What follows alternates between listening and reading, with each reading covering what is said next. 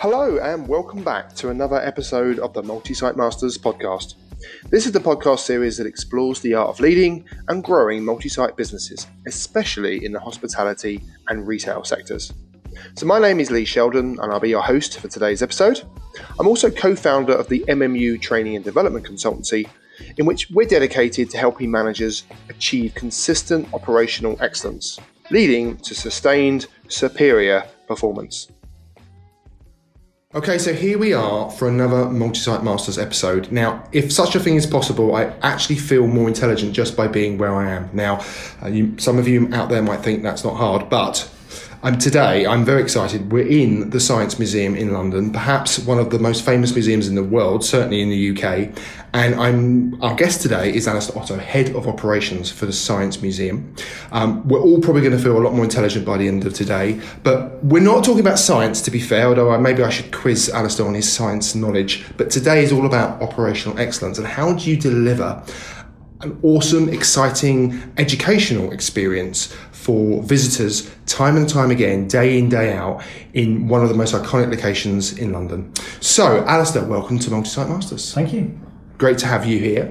Now, we're obviously going to be talking about the museum, how it started, where you are today, but maybe give us a little bit of a 90-second potted history about you, where you've come from, and how did you end up here leading operations? Yeah, well, actually, my career started when I was 16. I left home to pursue a career as an apprentice footballer. So I played for Oldham Athletic for 2 years as an apprentice. And that was sort of my journey. Ever since school, I'd sort of dreamed of being a professional footballer, but I wasn't good enough. So I had to rethink about what I was going to do. I did my A-levels, I went down to university, and my career was probably going to move towards sort of coaching, teaching in sport. And then I got an opportunity to work in sports events for a short period of time, and I just took a bit of a gamble and worked with a company in Bath, just close to the university, that did a lot of big sports events. So I worked for them for 2.5 years, touring the world. So mainly golf events. So we travelled to do a number of European tour events in the UK and in Europe. But I also went out to do the Cricket World Cup out in Jamaica. I did the World Rowing Championships. I did snooker. So I really got into the event management side. I really loved it, enjoyed it. But I wanted to put down some roots, because that job requires you to be around, move around the world 6-8 weeks at a time, sometimes longer, being away from home. I knew I wanted to sort of have roots in the UK, and I'd miss my family and friends. And football was my thing, and I thought, well, great, let's combine the two. Let's go and work for the FA. Let's go work for the Football Association. But despite me trying to get in the door there's no openings. So I made a strategic decision. I went to work for an agency that worked for them. So for 2 years I worked for a company called Event 360, a small company based in North London that deliver the on-pitch ceremonies at sports events, and did everything from FA Cup final to Six Nations stuff, UEFA Champions League bits and pieces with them. So a lot more on the creative side. How do you create that environment and that atmosphere pre-game and then post-game with the celebrations? I did some really cool stuff with them, and then that gave me the opportunity, because I was working with a team at Wembley, to prove who I was and what I was about. And then I moved into Wembley and did 4.5 years there. Covering all the big bowl events. I managed there as an event manager, so anything from the Champions League final in 2013 through to FA Cup finals, Vase Trophy finals, the small ones, and even the gigs. So the concerts like Take That and the Killers that I ran. So yeah, some big gigs at the stadium. And then I had to rethink what I was doing, because I was working in sports events, but that wasn't conducive to having a family. And me and my wife were thinking of starting a family, but the demands on working in the sports event industry are huge on your time. And whilst I enjoyed it, I knew that I had to sort of take a different approach to my career, and how could I find that balance, I guess, a bit more.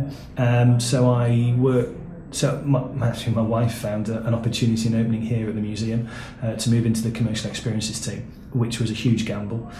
I still don't understand quite why I got the job, but they must have seen something in me. And I moved into the Group Commercial Experiences Manager role here, which was managing the team here in London at the Science Museum, but also across our group. So we've got a number of different sites, 4 other sites that run 362 days a year. That includes the Science and Industry Museum in Manchester, the Museum of Science and Media Museum in Bradford and the National Railway Museum in York, plus what we call Locomotion, which is up in Shildon in County Durham, which is another train-based museum. And running all the commercial experiences there, so things like here in London, the IMAX, the simulators, through to coming up with new concepts and events like Power Up, which is our gaming event, which still runs in Manchester and London to this day, which is a hands-on gaming experience, really looking at the commercial opportunities that exist within, in terms of what we do. And then after 2 years of doing that, the head of operations role came up, which was probably a bit more in my slipstream with my experience working at the stadiums, managing the core teams that deliver the overall operational aspects for running a site like this. Okay, we'll come back to in a moment and talk about the... That was longer than 90 seconds, It was, wasn't it? that's right. The head of ops role, but in terms of the Science Museum, just the history of it, I mean, it was founded, I think, 1857. Yeah. So bit of history, bit of pedigree. Yeah. The museum's roots come off the back of the Great Exhibition that was run just actually up the road here in Hyde Park in 1851, I think it was. And that was when they used the profits of that to establish a core offer. Wow. Science, which was the Kensington Museum, I think it was called back then. South Kensington Museum, that's it, yeah. And so that's sort of where the V&A is now, and that's where, and it was very much focused on the arts side of things. But at the same time, on the same site was the Patents Office, and that's where they had new inventions sort of displayed to the public, and people could come and see them. And that led on to a collection of artifacts based around science that eventually, some years later, moved into the Science Museum. And then I think it was sort of the early 1900s, the actual museum was given its own sort of status by the government, and a building was built sort of 1937, 38. I think this building opened in its first iteration, which then showed the classic sort of object-rich environment that you get through science and tech.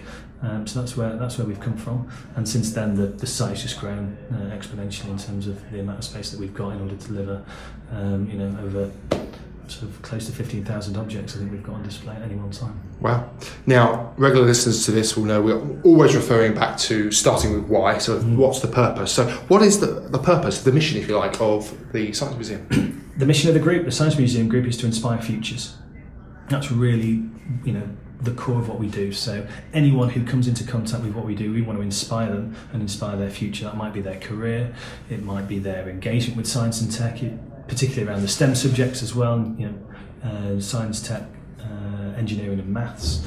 We want to give people a different outlook on life, and one of the core elements of that is what we call, quite an academic term, it's a concept that we've developed with King's College London, which is about science capital.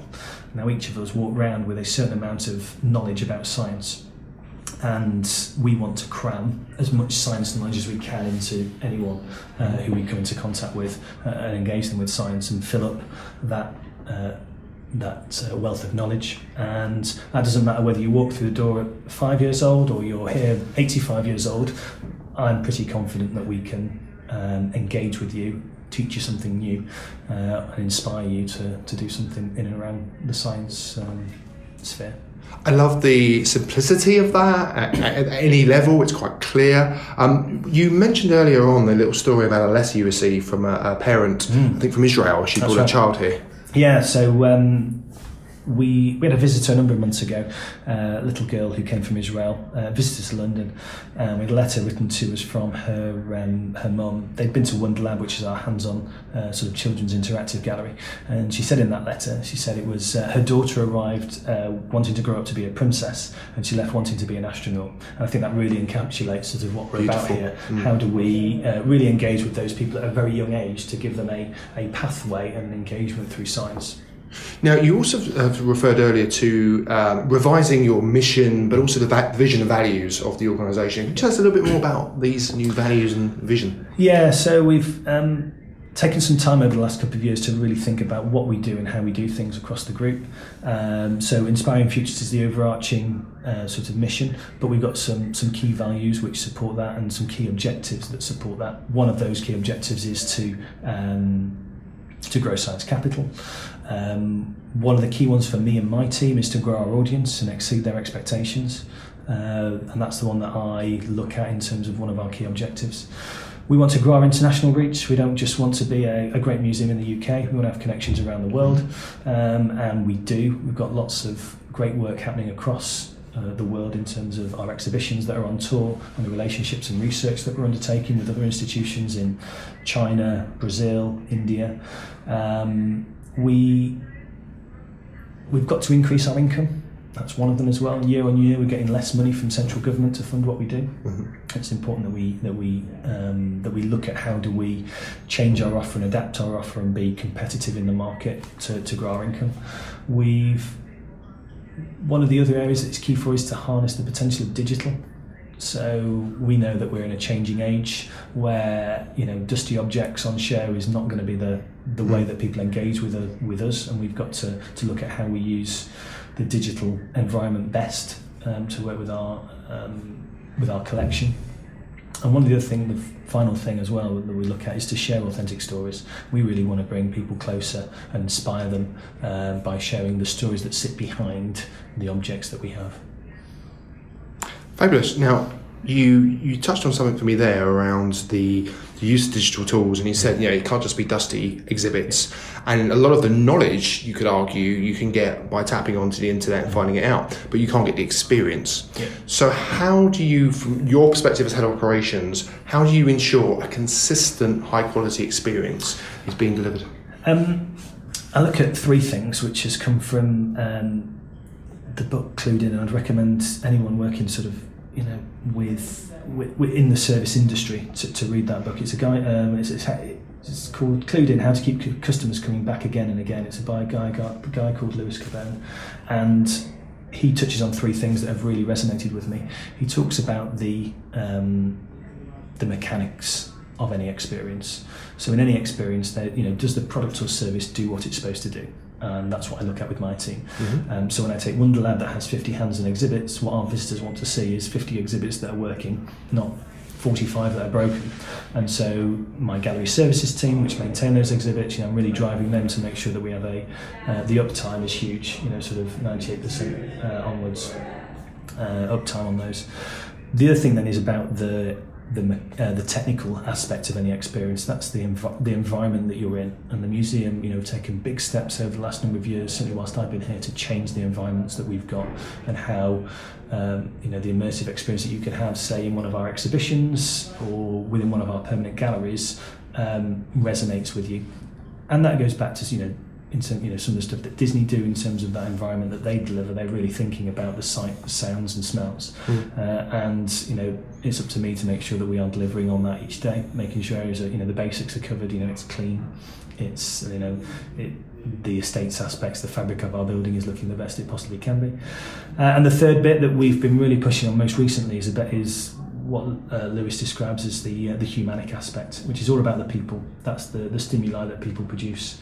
It's body language, it's tone of voice, it's the words that people use. And my focus is to bring those three elements together on a daily basis in order to deliver the best possible experience we can for our visitors. Okay, so let's go back to your role as head of ops. Talk to me about how the team is structured. Yeah, so I've got sort of 4 or 5 teams under me. One of the biggest is the visitor experience team. So they are the team who are on the front line serving our visitors. They're doing the welcome. We have an ask for donations on arrival, so the team look after that. And all the various areas across the museums that you'd expect to find a staff member. So the admission to exhibitions, the sale of tickets, our information desk, our call centre falls under that team. And we've also got a big volunteering team that work with us across the site that do guided tours. We do object handling where visitors can get involved with our objects. And that's a team of, I've got 2 people who run that for me, but we've got about 400 volunteers that work with us on a regular basis. Wow.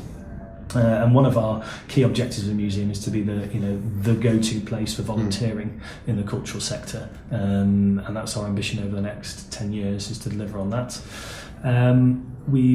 So that's my sort of visitor experience team, and there's probably in that team, with our frontline team, we're probably 170, 180 people strong in that team. Obviously not all of them are on each day. We've got a big rota system which moves our teams around, but yeah, that's a big team. I talked about our gallery services team, so we've got a tech team of about 25 techs, plus the management team in there that maintain our working exhibits, and we've got about 1,000 of those. And it's what we're known for, it's what people want more of, is that hands-on experience, and we've got to make sure that those elements work really well. They also do a lot of mount making and plinth builds for our exhibitions. So for our new medicines gallery, we've made over 2,000 mounts for the exhibits, and that team have delivered that for us. So they're quite a technical, hands-on team. I have a duty management team. That is a 4-person team. There's always one of those on each day in the museum, kind of overseeing the entire operation across the building. They're a really important role to play with our security team. So we have a contracted security provider, and they're working very closely with that provider to make sure that we are delivering a safe experience. So that's number one on my to-do list, is to make sure that this place is safe for visitors. That's the minimum they should expect, is a safe experience here at the museum, and they're overseeing the operations from various different departments to make sure that we're on top of everything. They're also a key part of our incident management team, so if we have a fire evacuation, they're the team that are overseeing that. We've got a contracted cleaning team, and they report into me, making sure again that this place is looking the best it possibly can be each day, each morning. So yeah, and one of the parts of the role within the visitor experience team is our Wonder Lab. So that is the hands-on experience, and there's a number of different teams that come together to deliver that experience. And I've got a team member in that VE team that allows us to make sure that that's the best possible experience it can be. Really focused on delivering the best hands-on science experience that we can. And Alistair very kindly showed me around, and I hadn't seen the Wonder Lab, and it's really a playground for kids, but in a sense of obviously learning and inspiring, as well as being fun for them to get their hands literally dirty, but to get their hands on and play. Now, you said that that's expanded, and you talked about the kind of immersive experience. You referred to Disney a couple of times now, and how important, and it is safety, obviously, number one for them as well. What would you say you've learnt or adopted from Disney that you've managed to apply here? I think the big thing for us, and it's only really happened recently, is that we've been able to set out our principles around service and our expectations of our frontline team. I think that's what Disney have done well traditionally, and they've invested a lot of time, energy and effort to make sure their people are great on the front line, creating happiness. And that's been a key aspect of what the work that I've done to date, is really deliver on what are the founding principles and framework that we want our teams to work in. We'd had a lot, I guess, prior to that, of just learned behaviour. We would bring new staff members in, we'd kind of give them an induction to the organisation, but it probably wasn't particularly clear in terms of our expectations. They'd head out onto the floor, and depending on who they may be working with and their perhaps their ambition or lack thereof, we would get a certain output. And so we've come up with what we've coined as Inspiring Service, which is a programme now that all our teams have been inducted into in regards to how we expect them to engage and work with our visitors across the site. And that's gone out to our key frontline teams. So we trained probably over 200 people most recently so that it's very clear about what our expectations are. And when we were chatting earlier, it sounded like a lot of the content for that programme was born out of a real genuine engagement process you had with the store teams, so the teams here, to understand what works well, what the challenges are, etc. Yeah, I know from some of the brave work that we've done with our frontline team to really understand what it's like to work frontline, and I would recommend to anyone to, as one of my directors put it here, put your head in the lion's mouth and really understand what it's like to work frontline. I think it can be easy to ignore that sometimes, and we really wanted to make sure that by looking at our own mission and values and engaging with our frontline teams, that they had a say in what this looks like.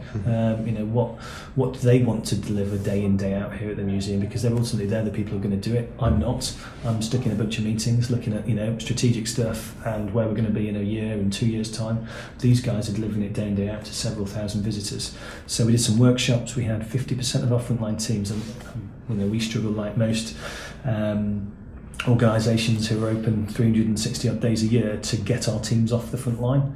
But we managed to do that in a quiet period, and we asked them, what do they want. We talked about culture, we talked about our values, we talked about the expectations for them as a staff member and their expectations, what visitors expect.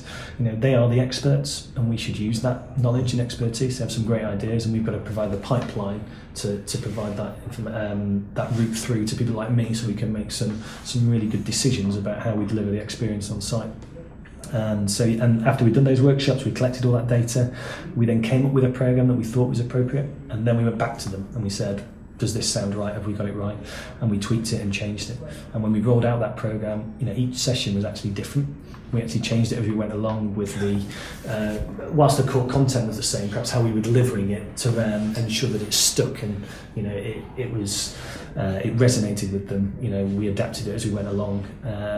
I used the excuse, every program is a pilot. That's my core. And that's it. I would love to have done a week's worth of pilots before actually launching it, but that's never possible with our teams here.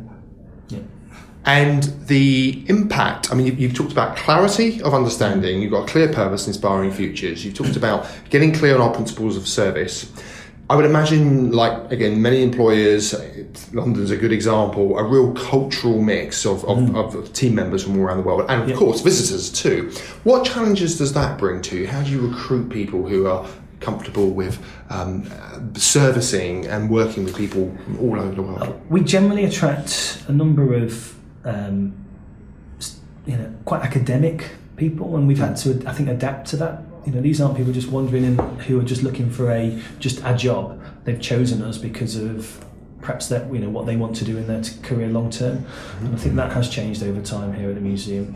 And we've had to recognise that I've got some people on the front line who've PhDs, this, that, and the other from some well-respected universities, and they're looking for a foot in the door to find their passion and what they're looking to do, and I think that brings a different dynamic. And we have to, like I said, they're the experts. These are well-educated people. They're not just saying it because they want to have a say. They're saying it because they think it will add real value. And I think that is something that we acknowledge. And we have to work and adapt that. So the managers have to manage. It can't be a sort of an autocratic kind of environment that we work in. We've got to work with those people to deliver the experience that they want to deliver. And culture is a big thing, and I think it only takes one or two within any team to sort of change that culture. And I've seen that in the last 4 years here, working with those frontline teams quite closely. And that's where the challenge is, I think, when you've got those that are trying to work against you, and they don't like what you're about, what you're up to. It's about trying to recognise that and nip that in the bud as soon as possible, so you can develop the culture that you want to see in that frontline team. And that also comes down to the management team very, very close to that team and understanding where the issues are. With some of the work that we did a few years ago, where we asked the team what it was like to work in the museum, it was a bit of an eye-opener for me in terms of the perception that sits within that team. They have their reality that they live in, and then I know and then I have my own reality in terms of what I believe is happening and to be true, and there's a void in the middle. Unless we try and cross over that and come to and really understand each other, then they'll make up stories. And I know that I briefed the team about one thing one morning, and this was a number of years ago, and by the end of the day it got around that I told them something totally different. And that's just that whole Chinese whispers thing, and that's actually one of our biggest challenges, actually, that communication piece to our teams. When you've got some people who work for a limited number of hours, they're only here on a weekend, they might work, they might be in for 2 days, they disappear for a couple of days, and then they're back in again. Things change so frequently around here that you've got to constantly look at that communication piece, and that's one of my hardest challenges. How do I get my message down to those guys on the front line?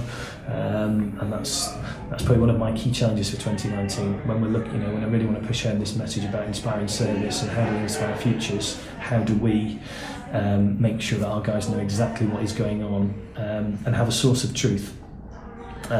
Because I don't want my team peddling, stuff out there that's not true. And we have to make some tough decisions here at the museum. Sometimes, usually around finances, there's some of the things that we may or may not decide to do because of the financial restrictions that are placed on us. But we need to talk and communicate to our guys about that. And there can be a friction between those in terms of our moral purpose, in terms of inspiring futures, but also the business reality of that and the commerciality of that.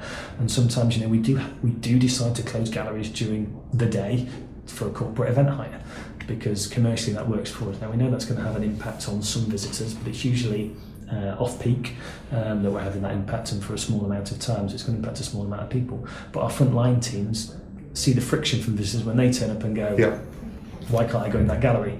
But we've got to talk more openly with our guys about why we're doing things and the reason behind that, so we can fill that void where they start making their own assumptions as to we're just chasing the money. It's not about that. It's about a balanced view and a balanced decision on what we will and won't do on any one day.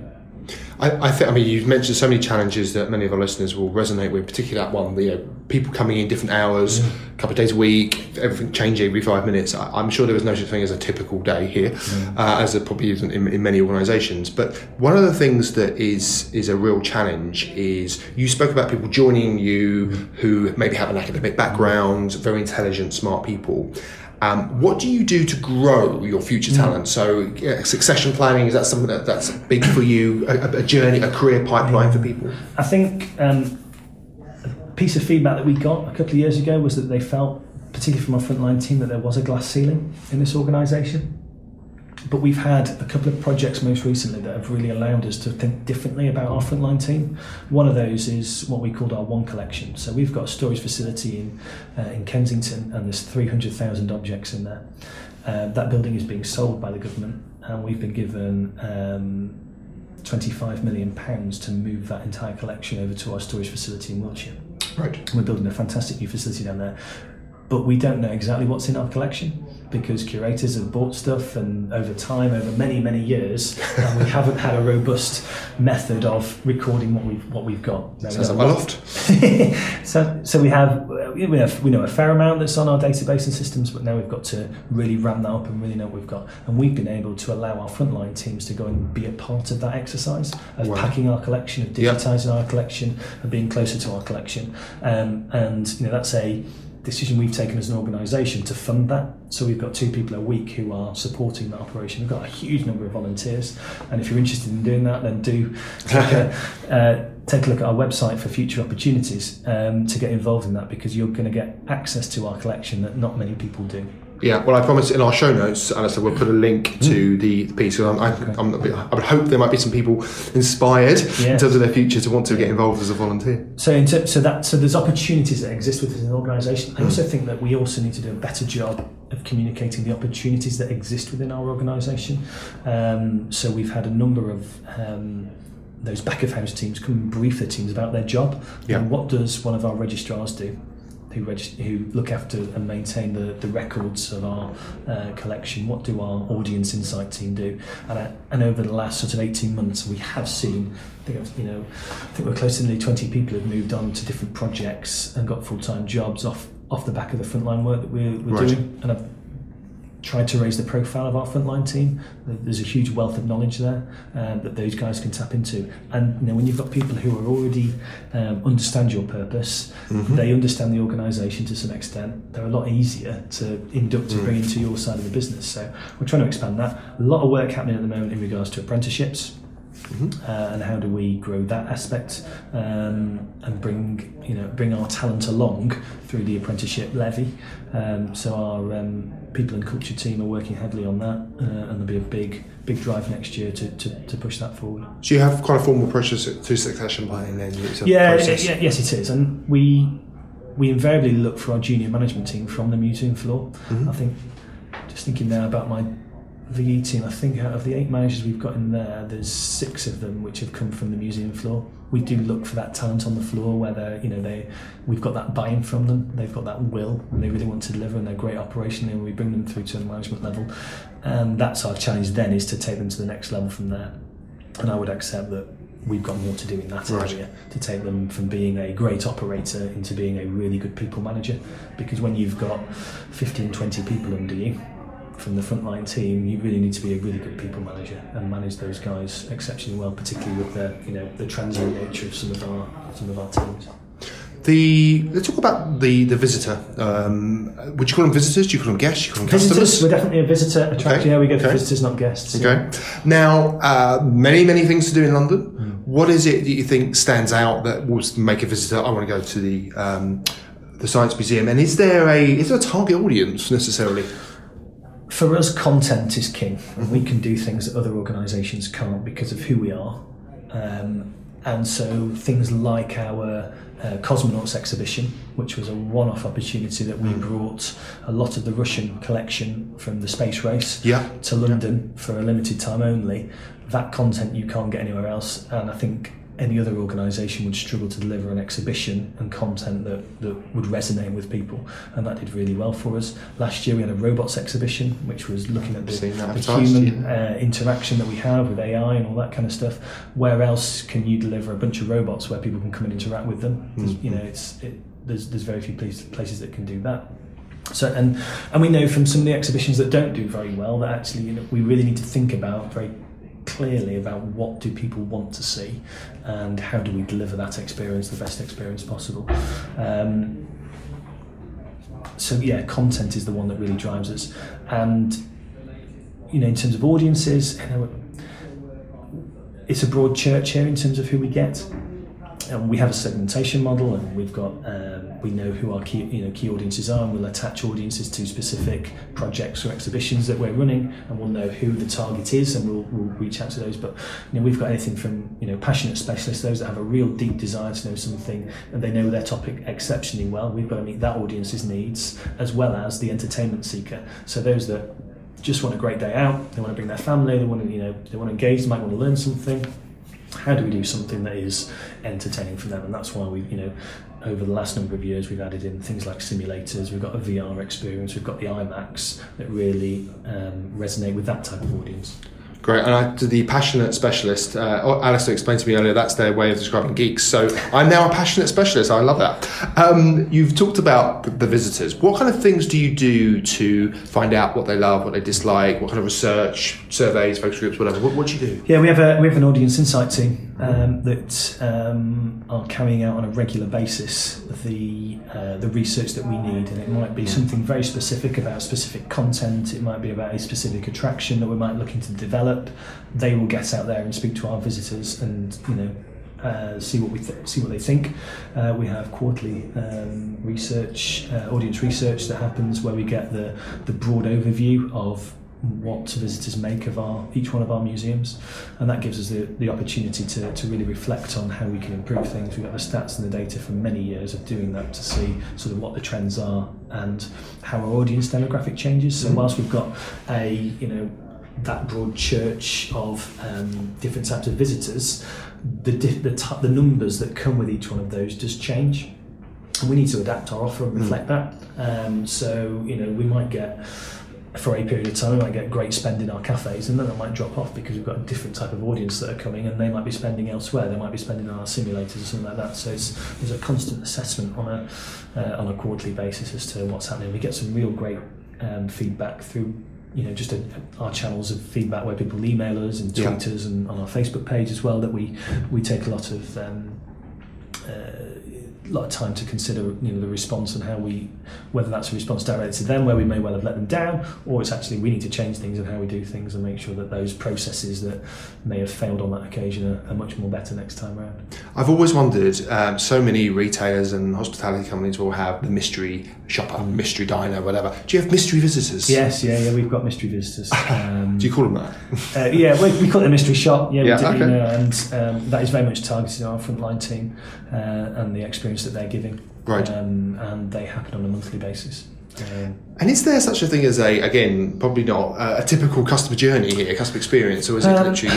What we do know is that a large proportion of our visitors don't plan their visit in advance. So whilst, you know, if you're going to a theme park, you might go, well, I need to go on this and this. A lot of our visitors just turn up and go, great, we're at the Science Museum. What can we do? Yeah, what's here? And that's where the skill comes in for my frontline team to try and curate a visit for someone, try and tap into what they might be interested in and how one gallery or another or an experience might be best for them to get something out of it. I know for a fact there are some people who will walk through the ground floor of this museum and not get off of it because they are so you know, what we've got going on there is that fills the hour or the couple of hours that they've got here. Yeah. They don't realise that then we've got another 3 floors of more to engage with. There's 18 galleries here that people can engage with free of charge, and then we've got other experiences, paid for experiences, that you can bolt on to really enhance that experience. I like that phrase. I mean, you talked about curating personal visits, and again, when you think about retail and food and beverage as well, the customization of your product, whether it's coffee or food, whatever it may be, is becoming more and more critical.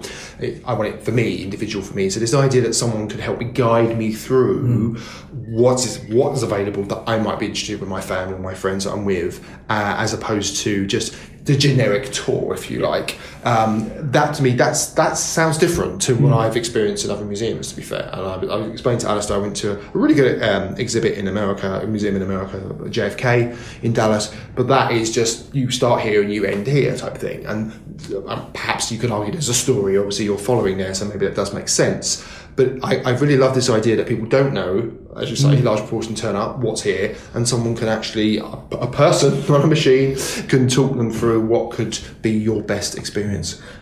But to get the most out of your day, I would recommend people do take a visit to our website. And what we've done recently, when we talk about harnessing the potential of digital, what we're able to do is take our curatorial team, who have designed the content in any one gallery, and put that online with interviews, so they can get a sense of what they would experience in each one of our galleries prior to getting here. And I think that does then enable visitors to think and plan ahead to determine where they go to. And very few visitors will take in all our galleries, and actually, if you really want to get something out of it, you've got to spend a bit of time in there as well to really learn the stories that sit behind some of those objects. And you could just walk through and see a large range of objects, but actually a connection with each one of those is different for different people. And I'd encourage people to really think about what they want to see and what they want to get out of their day. We touched upon earlier, why would someone come to the Science Museum in London when you've got other things to do, and you've said you can put on things that other people just can't do. The robots, the cosmonauts exhibit as examples. Who do you see as your competition, and how do you stay ahead of the competition? I don't think we look at it in regards to competition as such, as going, how many visitors can we attract from the Natural History Museum after they've been bored to death with dinosaurs? Careful. And so I don't think we think about it in terms of that sort of, we've got to go and grab visitors from different, try and attract. I think really, it's about shouting about what you can do here and trying to really resonate with people, and show that they could have a different experience here than they could anywhere else, and just really promote our offer and do it that way. Which is why our marketing team are trying lots of different things. Now we've got a robust CRM system that's been in place for the last 2.5 years. That's a sea change actually for us in terms of how we communicate to our audience. We can we now know who our audience is and who wants to connect with us. Prior to that system, we had 5.5 million visits across the group, and we didn't know anything about any one of those visitors. Now we've got a robust CRM system which also runs our ticketing platform. That means we know a lot more about what people want from us, and we can target our our communications to them. So when we launch something new, we know who to go to. Yeah. And fantastic. Prior to our to recent exhibitions, we'd launch the exhibition, the tickets would be on sale.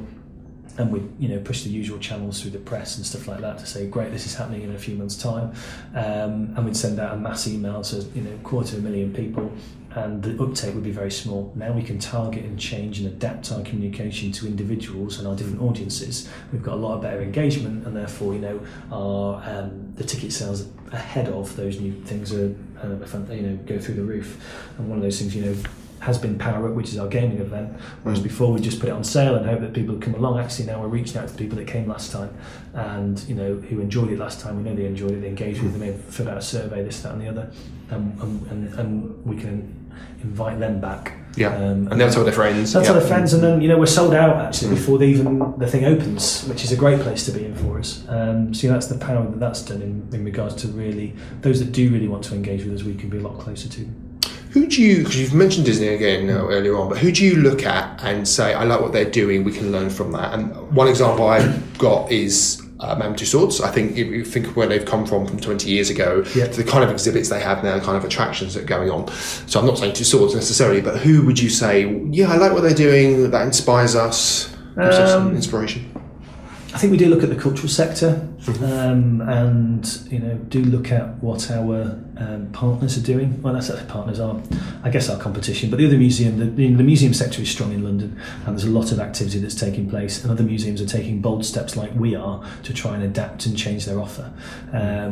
Places like the Museum of London, have some really good content and stuff that's happening down there. The guys over at Greenwich are doing some great stuff down there. So it's really looking at that market, I think, and seeing what's happening within our sector is kind of where we look at and what opportunities there might be. Again, both with the V&A and the NHM in terms of the exhibitions that they're doing and the new stuff that comes around from them. And that challenges us, I think, each time because we have to, in terms of getting, why come to us rather than anywhere else? Well, yes, it's the content, but it's also how that content is delivered, and that's why we're really thinking about that for our future exhibitions as well. Most recently I was over in Amsterdam, and that was really interesting at the Rijksmuseum. And also a museum over there that's called Nemo. And if you're ever in Amsterdam, I'd highly recommend, if you've got children, to head to Nemo. Is that one that looks like a ship? Yes. Oh, yeah. Yes, I think I've been there. It's a hands-on children's interactive gallery. And it's dedicated for that hands-on sort of science centre experience. And they've got some great stuff going on there, which actually resonates where we are probably weaker in, is that older audience, sort of the teenage audience. They've got some great stuff for teenagers and stuff that's happening over there, that older audience. Their experience was fantastic, I thought, when I was out there. One of the key things was, fundamentally, they've got many more exhibits than we have in our Wonder Lab here. But they were all working. I saw one across the day. Right. And they had a great one where you could be a chemist, so you could go into a lab. They built this lab, and you were doing these demos and tests and stuff in there on your own. Again, an immersive experience that I think would resonate with any family, really. Yeah. Last question on operations, really. What are your key metrics? The key things, commercially, we, a lot like many other retailers and commercial businesses, we're looking at our spend per head and our average transaction values. We meet weekly to look at that, very detailed forensic analysis of the trends that are happening across our site and the areas what the levers that we might need to pull in order to respond to those things that are happening. So there's a real commercial focus here, and that's part of my role, because my frontline team are delivering that ultimately. We don't use Net Promoter Score traditionally as one of our key metrics, and that's because actually when you ask somebody, would you recommend the Science Museum, most people, just because of who we are and what we do, would say yes anyway. So I think we wouldn't find that differentiation that you're looking for. So we use a slightly different metric, which is looking at would you how likely are you to recommend a visit? So it's unlikely, likely, very likely, and we just work on that parameter. And what I'm looking for is the swing of that over time in terms of people who would highly recommend a visit to us. Because people would invariably, just because of what we are and what we do, would say, go to the Science Museum, you're likely to learn something. Actually, I want it to be better than that. You've got to go there because they've got Wonder Lab and you're going to see a great show. Our explainers, are going to blow stuff up. It's stuff that you're not going to see anywhere else. It's interesting because I think NPS, I think it's a great metric, but one of the challenges people just stop at what's the percentage, and it's actually why the questions that come next that understand why they've given you that number, what would make them more likely to make it highly likely than likely, or whatever it may be. That's the real data.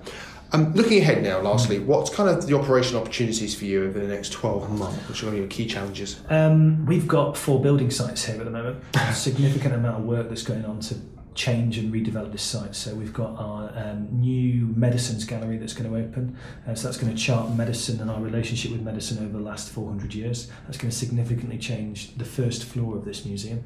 It's going to be 2,000 square metres, which is the biggest gallery change that we've seen at this museum.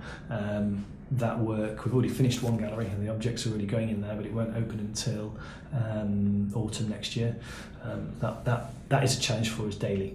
So when someone cuts through a pipe, they cut through a cable. We had an issue during half term, actually our busiest time of the year. We had to evacuate a large part of the museum because a contractor had gone through a cable in our fire alarm system.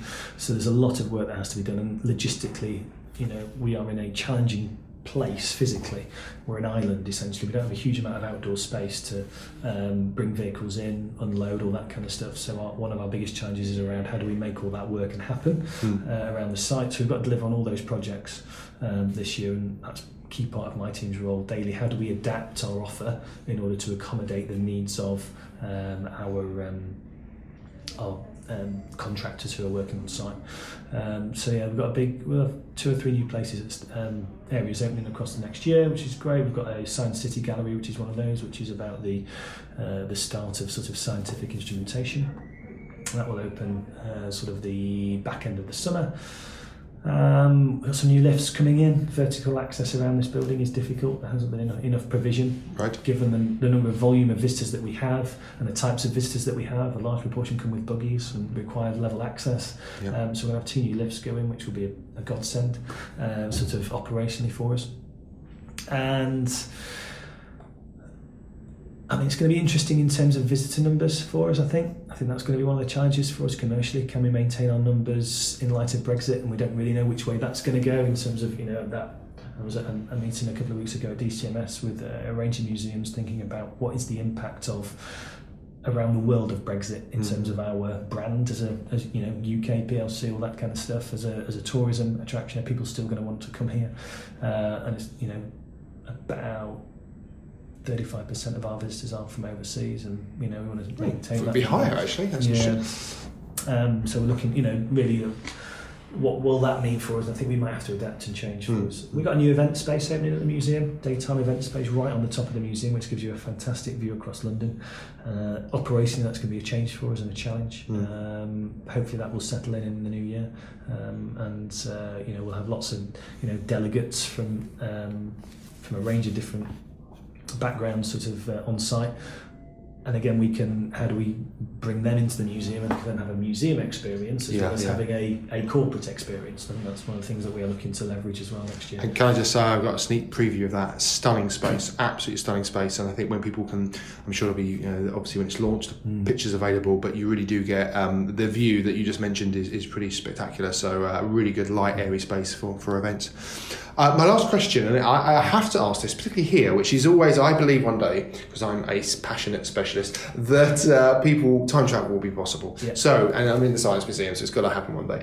If you could go back and talk to a young Alistair, what piece of advice would you give him?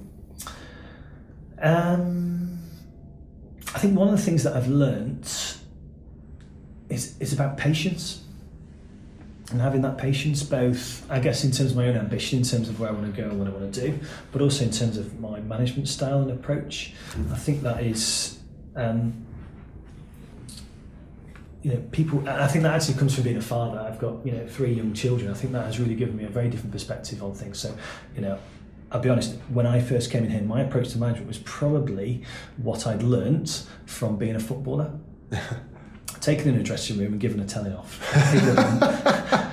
And people. It's a job going at Manchester United. And people have been brutal with me. Performance wasn't good enough. You've got to up your game, and that was kind of the culture that I was used to. And I did that here when I first came into the museum here, and there was some issues that existed. And I got the team together one day. The museum had closed early, and I got the team together and said, "Look, this has got to stop. Boom, boom, boom. I don't want to see this ever again."